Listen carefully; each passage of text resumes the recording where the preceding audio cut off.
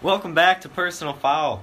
I'm your host, Tyler Andrews, and today we'll be discussing whether or not college athletes should be paid.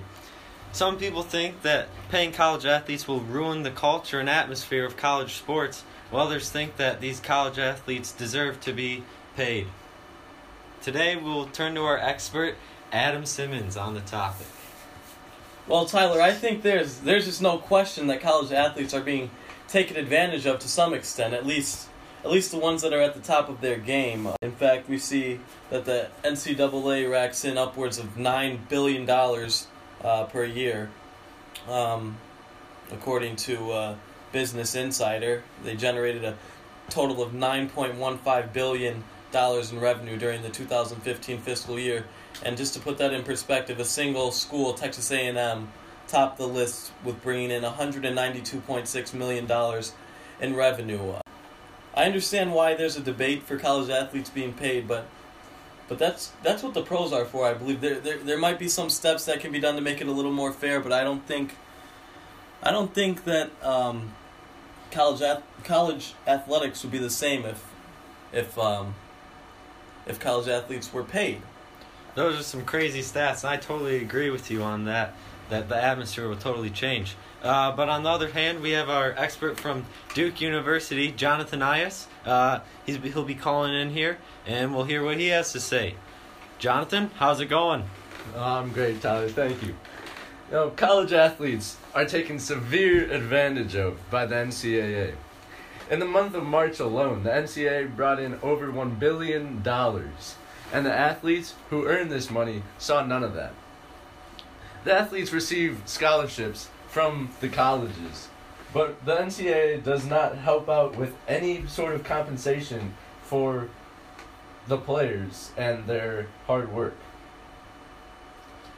98% of college athletes will never receive payment for their hard work. So if college athletes are paid, if you pay one of them, you're going to have to pay them all. So how's that going to work and that's going to span with all of our amendments and everything, Title IX and everything. If you pay a football player at Alabama, you're probably going to have to pay an underwater basket weaver or a water polo player at some mid-major D1 school. How is that going to work? Well, as you said earlier, the NCAA brings in over $9 billion per year, and I think this is more than enough to pay all Division I athletes of any sports. See, I disagree with you there, because I feel like the schools are going to want to commit the most money to the sports that are generating the most money. So then you're going to see college sports just being torn down because you're paying college athletes. You're going to see schools cutting the softball team, cutting the baseball team, cutting all those other sports that people still get scholarships and get their education and love and enjoy, and they're happy with their scholarship. They're happy with coming away with a free education. You're going to see those sports and those opportunities being taken away from these athletes because money is all that's in the mind of the people at the top, and now of the athletes that feel entitled to it. I think it's just going to tear down college sports, and nothing's ever going to be the same. We're just going to see another professional league that's going to try to rival the NFL, which hasn't worked. That's not going to work. It's going to try to rival the NBA. Well, hold on. I don't think they will try to rival them, because that is the ultimate goal for these players. So why go to the NCAA then? Because they have to. Not anymore. Not anymore. College basketball player. Okay, well, the NCAA is going to have to do something to compete with the G League eventually. They don't have to do anything if they don't pay their athletes. They don't have to. They could keep it how it is right now. I'm saying they're going to have to pay their athletes if they want to compete with the G League. Because if the college athletes really desire as much pay as I think they do, they will go to the G League and make this money. And in college football, you have to be in college for 3 years. You can't go straight to the NFL. But who's going to the G League? What players are going to go to the G League? The top players. The top players. So then you still have college sports. The top players, that's 2% that go to the pros after college. So that's 2% of college athletes that are going to go to the G League. And you're still going to have 98% making up college sports, so you're going to be just fine. Well, I believe that that number could expand a little bit as the G League expands, because every single year you're seeing more teams acquire a G League team, and they want to use this as a minor league system to develop their players. And I believe that more college players will be able to enter the G League as a development league, and then in hopes that they will make it to the NBA. I don't think everybody's going to take that risk, because still you're only seeing 2% make it to the pros. And that's 2% of Division I athletes. Yeah, but those are that 2% is the one raking in the money for the NCAA. So Yeah, what happens when NCAA they're is still going to losing rake their, in money no matter what. not as much as they would with the You've big got names. loyal fans. You've got alumni that went to these schools that are going to watch and come to Alright. college football games. It's a huge spectacle. You've got advertising opportunities.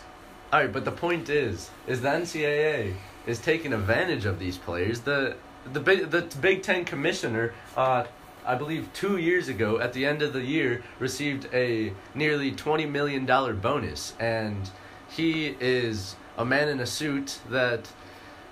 I won't say he's not a hard-working man, but I'm saying that the players put in a lot of work as well. I'm not arguing that it's fair in any stretch of the imagination, but I don't think paying college athletes a flat rate, paying every college athlete is fair. I think if you're going to pay college athletes or you're going to have them compensate some way, the only plausible way to do it, to keep college sports intact, is to allow college athletes to make money off of their own name. That way it's in their own hands, and like for example, they could have sponsorship deals and so on. So then you're getting those players that are making the money, so to speak, for the organizations can make money on their own, off their own name. Maybe compensate for some of their jersey sales that has their name on it, or have sponsorship deals, and they can do that outside of the organization and they can get money. I think the amateur status is the problem. Well, if these top names make money off of their jersey sales, wouldn't the lower level players become like envious of the money that the top players are making, and they want some money for themselves? I think those lower level players, if they're not going to the NBA, they're happy to get their college education. Well, because what are they gonna? They're not just gonna. If they don't make it to the NBA, they're not just gonna go play in the YMCA for the rest of their life and not get a job. They're gonna have to find something else to do, and they can use their degree, which they earn through basketball. Well, not all players that do not make it to the professional level planned ahead for a different career. Like, there are many players that relied on the dream of going to the NBA or the NFL as their main driving, it was their main driving force growing up. And yeah, now look what they got out of it. They got a degree, so they can go do whatever they want. Yeah, but they didn't worry about a degree. They took the easy classes. They took the easy classes that big schools or some big schools set up just so then they can pass them. They're not made to teach much. They're just made so then they can pass. And they're not learning much. They have a college degree, but what did they learn in college? Nobody's paying college athletes in my scenario. In the future. But they're making money off of their name. That's the only fair way. Only fair way, but then it's not going to seem fair to the people that don't get as much recognition. Well, then the only people selling jerseys are going to be like the top players that go to Kentucky and those Duke. are the people worried about getting paid. Those are the people that will get paid in the future. And then these other people that won't get paid from their jersey sales will never receive a dime. They receive a degree. Okay, then. If they're not going to the NBA, a degree should be good enough. And I think we've had enough conversation. All right, folks. And the folks can decide for themselves. Yeah, which let us side know to what choose. you guys think. You've heard both sides of the argument from Jonathan Ias and Adam Simmons. That'll conclude our episode today. Thank you for listening.